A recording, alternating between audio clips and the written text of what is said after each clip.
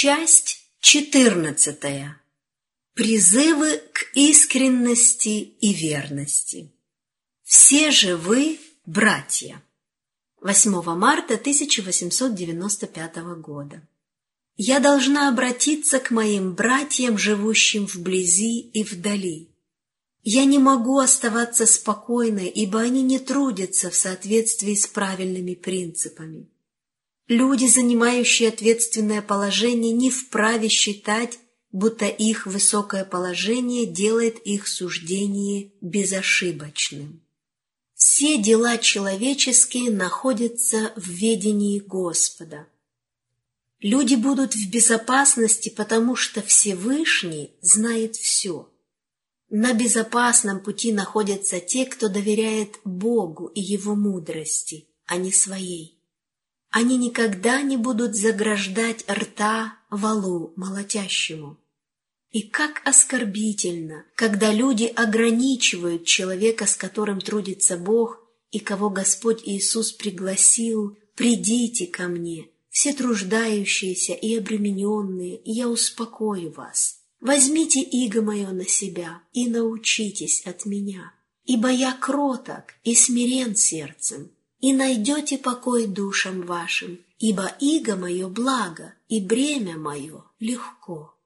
Ибо мы соработники у Бога, а вы – Божья нива, Божие строение».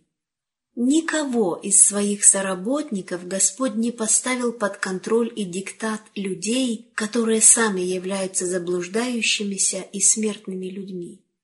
Он не наделял властью людей, чтобы они говорили: «Ты будешь делать это и не будешь делать то». Но в Батл-Крике присвоили себе такую власть, которую Бог им не давал, и Бог осудит таких людей. Ими владеет тот же дух, который побудил Озу взяться рукой за ковчег, чтобы поддержать его, будто сам Бог не мог позаботиться о его священных символах. По отношению к Божьим соработникам человеческий авторитет и человеческая власть должны употребляться в значительно меньшей степени. Работа для настоящего времени. Великая работа для настоящего времени требует, чтобы люди шли на любые поля, близкие и далекие, по дорогам и изгородям, чтобы распространять свет, проповедуя слова жизни. Поручает ли Бог одному человеку или группе людей взяться за дело так, чтобы работники, Божья собственность, оказались под их контролем? Для выполнения дела Божьего во всех его областях требуются люди, работающие в гармонии с Богом, потому что сила и успех дела могут быть достигнуты только посредством божественного и человеческого сотрудничества. Если нет ясных доказательств того, что человек понимает небесное и вечное, его нельзя допускать к служению в делах, связанных со спасением душ, за которые умер Христос.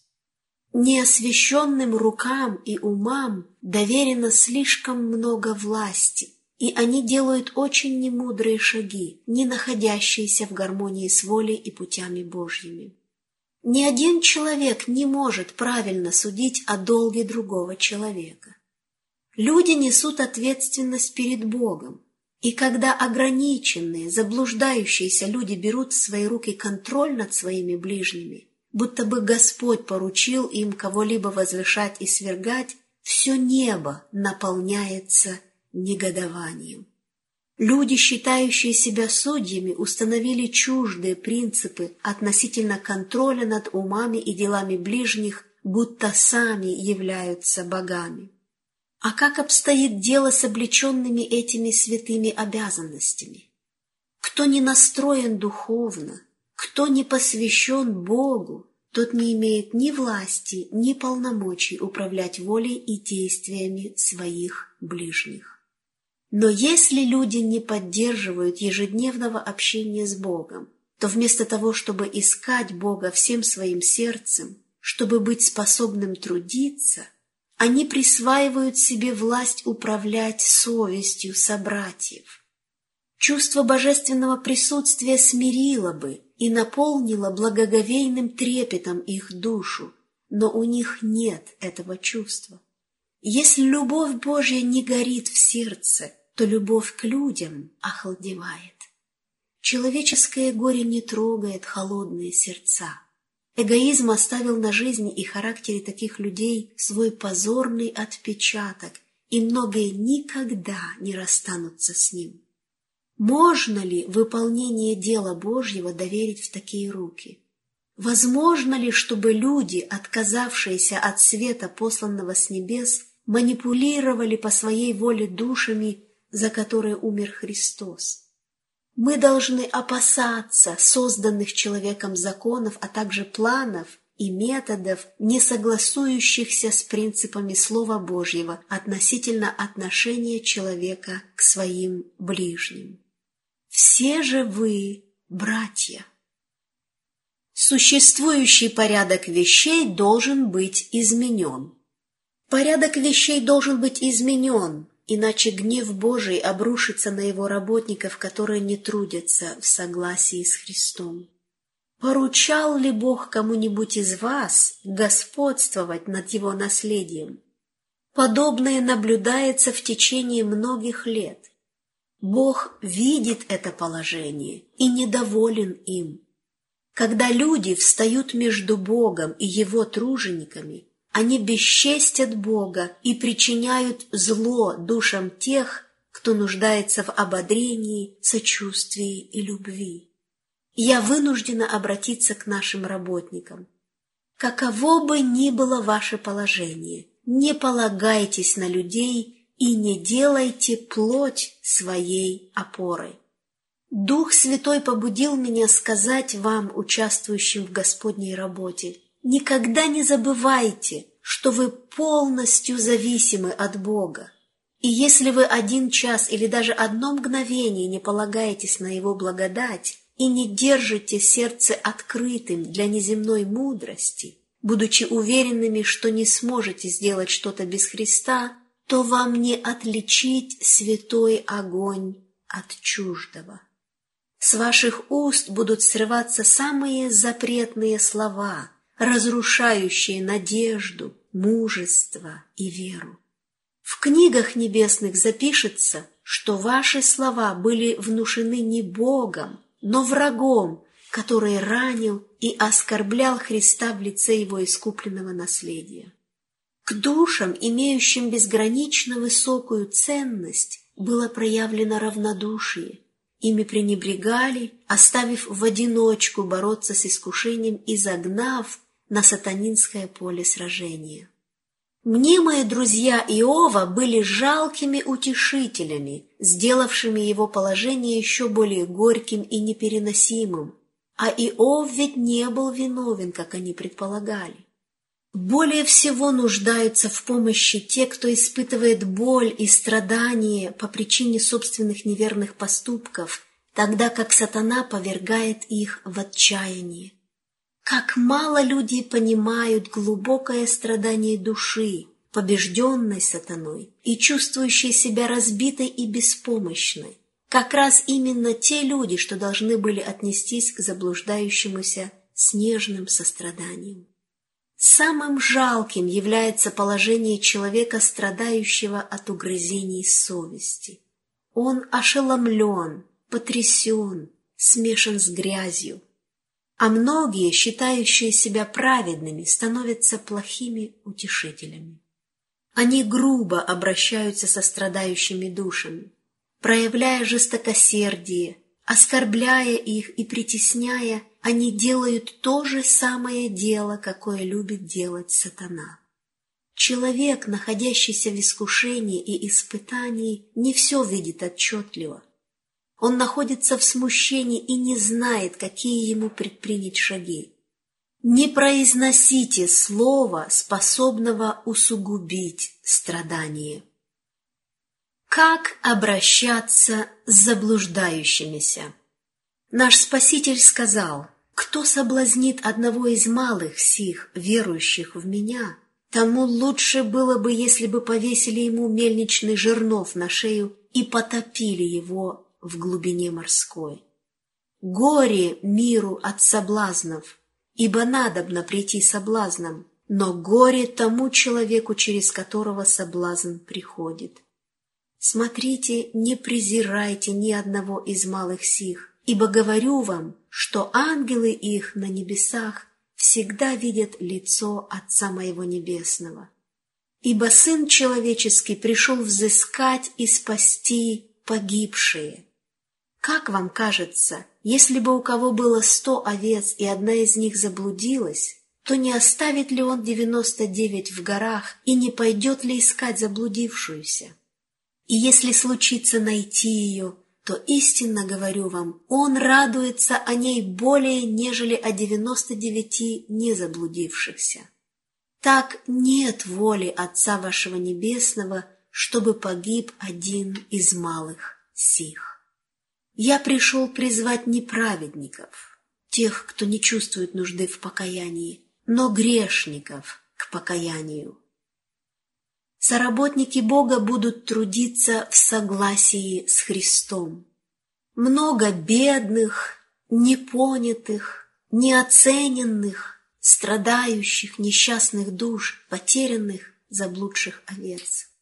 Их разум затемнен так, что они не могут найти Бога, и ими овладевает почти безнадежное неверие.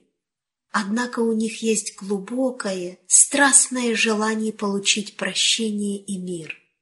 Когда возникает подобная картина, появляется вопрос: неужели нет христиан, к которым такие люди могут прийти за помощью? На этот вопрос Бог отвечает: «Но имею против тебя то, что ты оставил первую любовь твою. Итак, вспомни, откуда ты не спал, и покайся, и твори прежние дела. А если не так, скоро приду к тебе и сдвину светильник твой с места его, если не покаешься». Многими, называющими себя последователями Христа, овладел холодный, бессердечный дух фарисейства, и любовь к Иисусу умерла. И ангелу Сардийской церкви напиши: так говорит имеющий 7 духов Божьих и 7 звезд. Знаю твои дела. Ты носишь имя, будто жив, но ты мертв. Бодрствуй и утверждай прочее, близкое к смерти, ибо я не нахожу, чтобы дела твои были совершенны перед Богом моим. Здесь разрешение проблемы. У людей, описанных в этих текстах, был свет, который мог вдохновить их совсем на другие дела, если бы они следовали этому свету. Они могли бы также укрепить прочих, близких к смерти. Свет, засиявший в их собственных сердцах, когда Христос сказал им: «Прощаются тебе грехи твои», они могли бы сохранить, помогая нуждающимся в помощи. О том, что нужно было сделать, сказано предельно ясно: «Бодрствуй и утверждай прочее, близкое к смерти, ибо я не нахожу, чтобы дела твои были совершенны перед Богом моим. Вспомни, что ты принял и слышал, и храни, и покайся. Если же не будешь бодрствовать, то я найду на тебя как тать, и ты не узнаешь, в который час найду на тебя». Многие слышали и приняли слово жизни, и истина произвела на них сильное впечатление, но они позволили своему сердцу охладеть, своей вере потускнеть в самоправедности, самомнении и гордости от того, что они знают истину, которую на самом деле не удосуживаются выполнять. Истина, не претворенная в жизнь, теряет свою силу. Сердце не поддается божественному влиянию, и кто должен быть соработником Бога, остаются праздными, а души, которым они могли бы помочь, пребывают в унынии, тьме и отчаянии. Помогите гибнущим душам. Есть люди, жаждущие сочувствия и хлеба жизни, но они не решаются поведать о своей великой нужде. Братья, ответственные за работу Божью, должны понять, что на них покоится торжественная обязанность помочь этим душам. и они могли бы им помочь, если бы сами оставались мягкими и покорными влиянию Христовой любви. Ищут ли души, готовые умереть, помощи у этих братьев? Нет, они искали поддержки, пока не исчезла надежда на помощь из данного источника. Они не видят руки, протянутой для их спасения. Это дело было представлено мне следующим образом. Тонущий человек тщетно борется с волнами. Он видит лодку и, напрягая остатки сил, достигает ее и хватается за борт. Человек не в состоянии вымолвить ни слова, однако страдание, написанное на его лице, способно пробудить жалость в любом отзывчивом сердце. Но протягивают ли находящиеся в лодке свои руки, чтобы вытащить его из воды? Нет. Все небеса видят, как они отталкивают от себя жаждущего спасения, и несчастный окончательно исчезает под водой.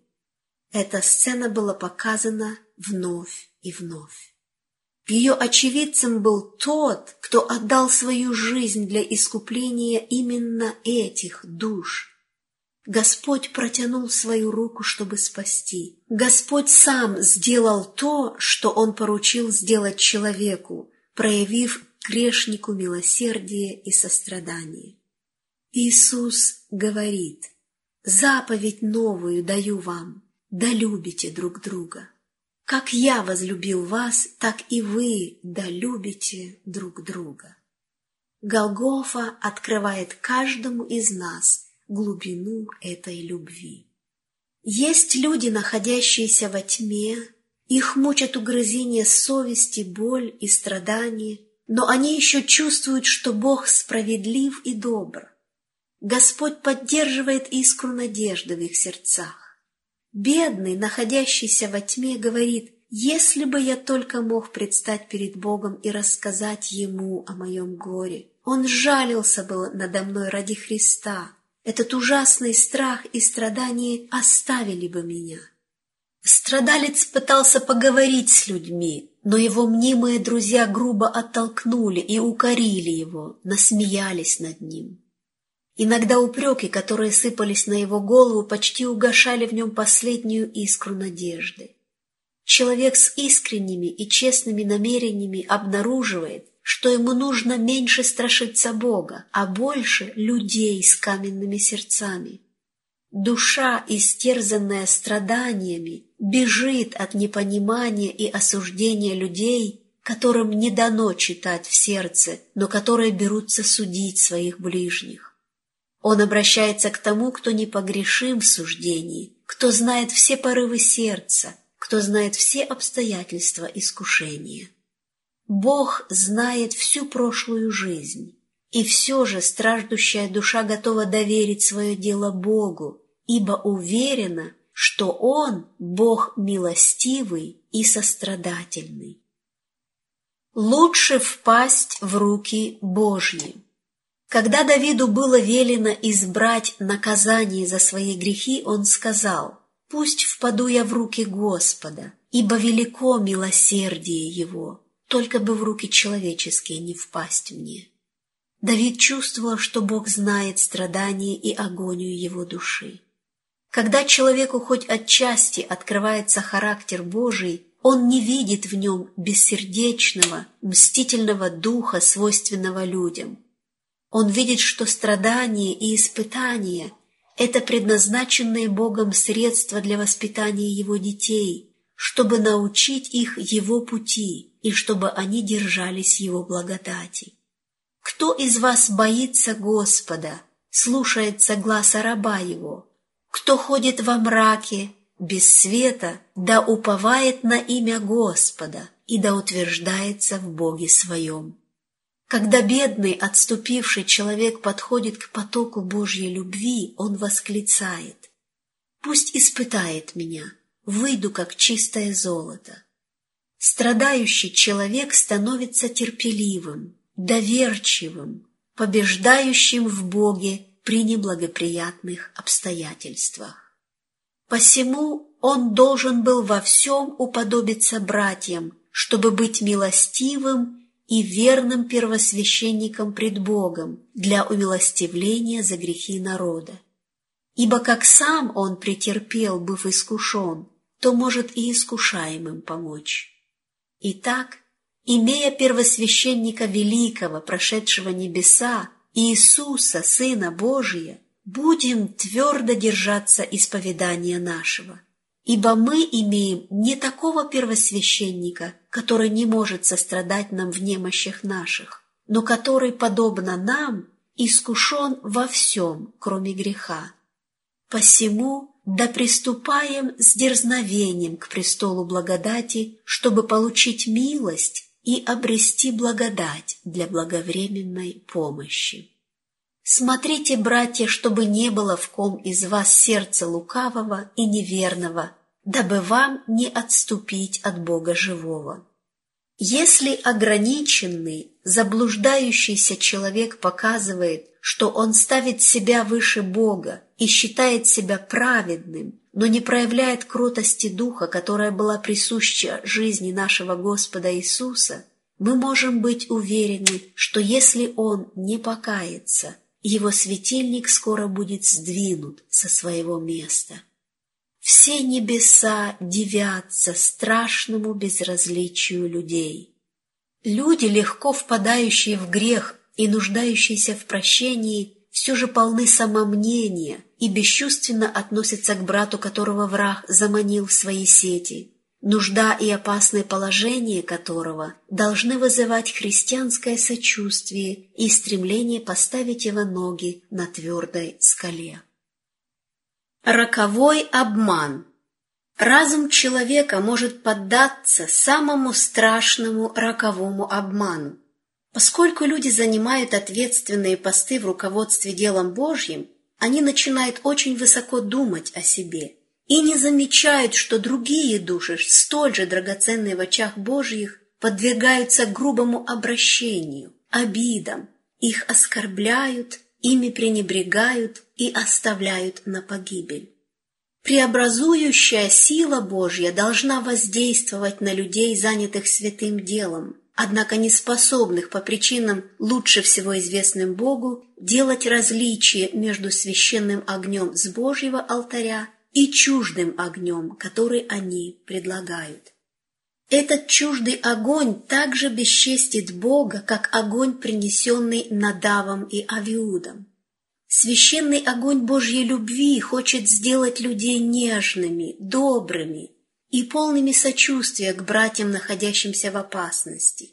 Люди, позволяющие себе резкие повелительные слова, фактически говорят: «Я святее тебя. Разве ты не видишь, как высоко я нахожусь?»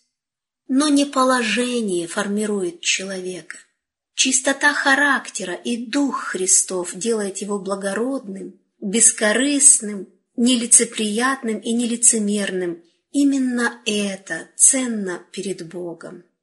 Тем, чья жизнь сокрыта со Христом в Боге, Господь говорит: «Вот я начертал тебя на дланях моих, стены твои всегда предо мною». Для всех, занимающих ответственное положение, у меня весть, произнесенная устами Господа в 55 главе книги пророка Исаии. Изучайте эту главу, и пусть никто из людей не думает, будто он выше своих собратьев-служителей, потому что облечен большей ответственностью на своем участке работы. Если он, подобно Даниилу, ищет силы только у Бога, чтобы представлять не себя и не свои несовершенства в эгоистичных, нечестных поступках, но истину в праведности, он не проявит ни малейшей частицы гордости или самомнения, но будет наделен духом мудрости от Бога. Священный и чуждый огонь.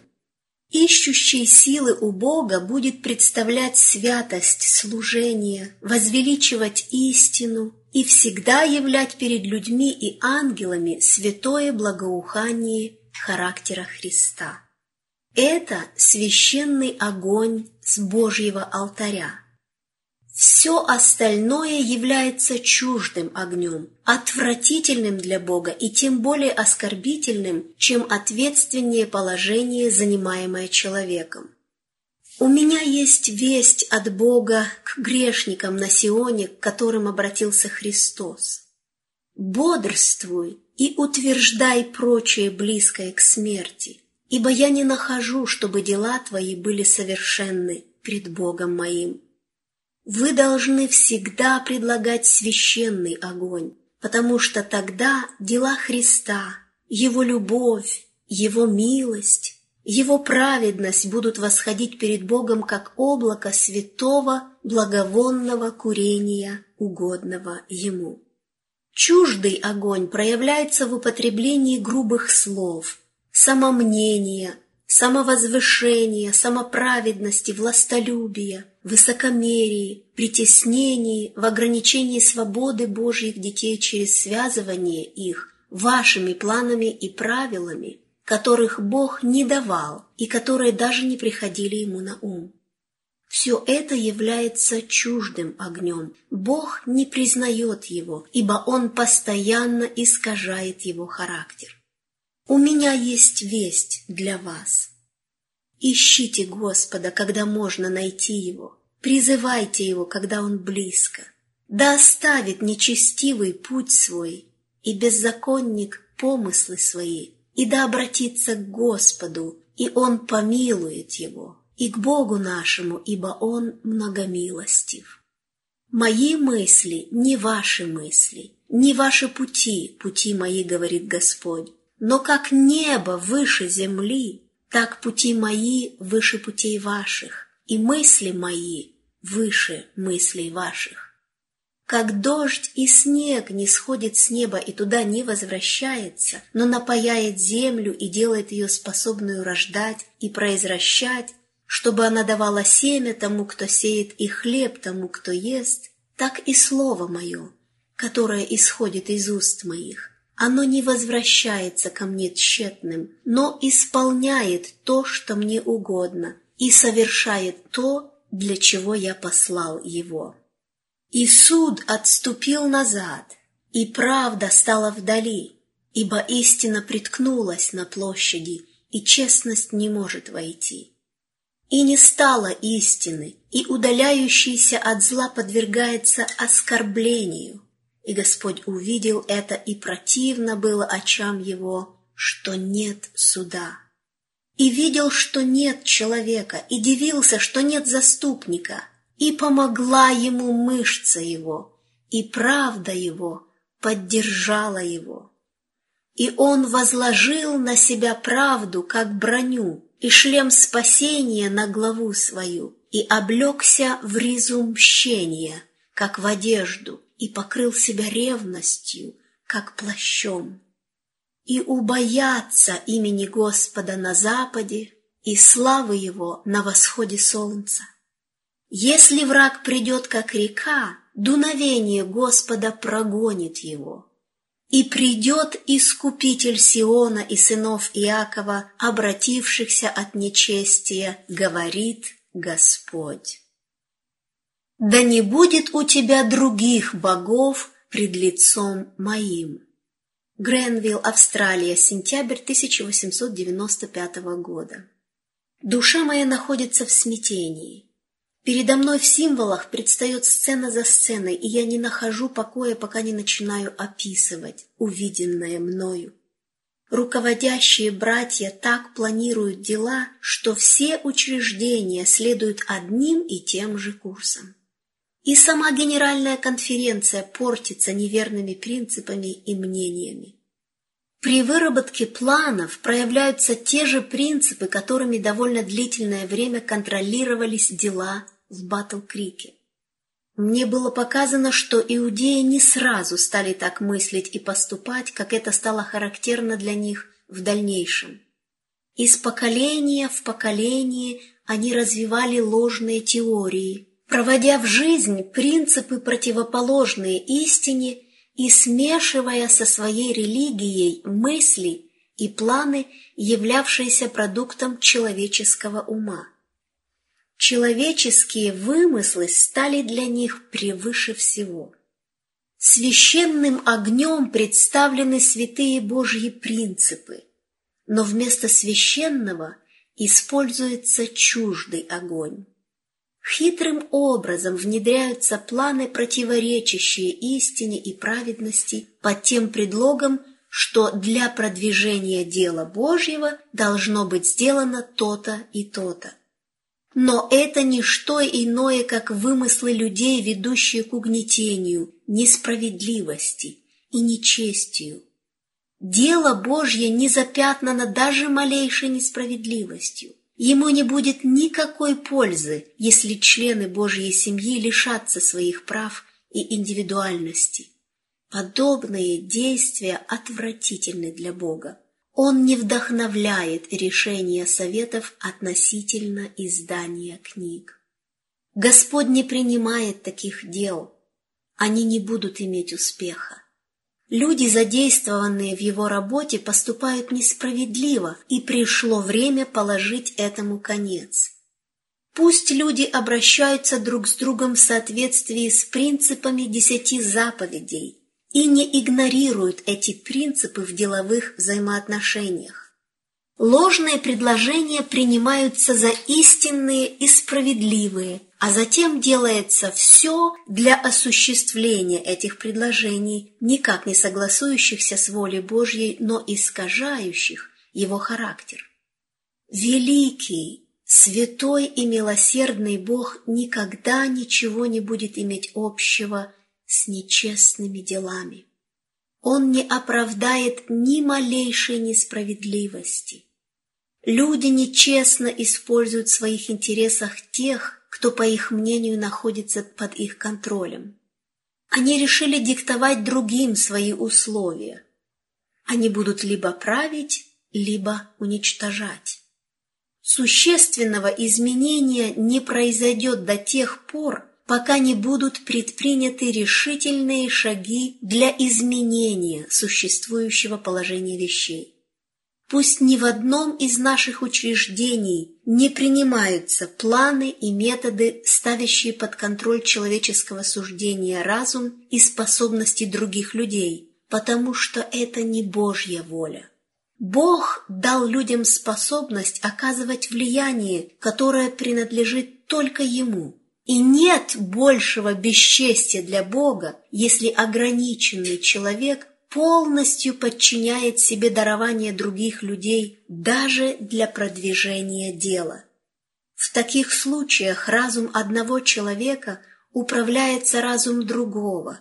Люди отделяются от Бога и подвергаются искушениям. Методы сатаны ведут к одной цели – сделать одних людей рабами других.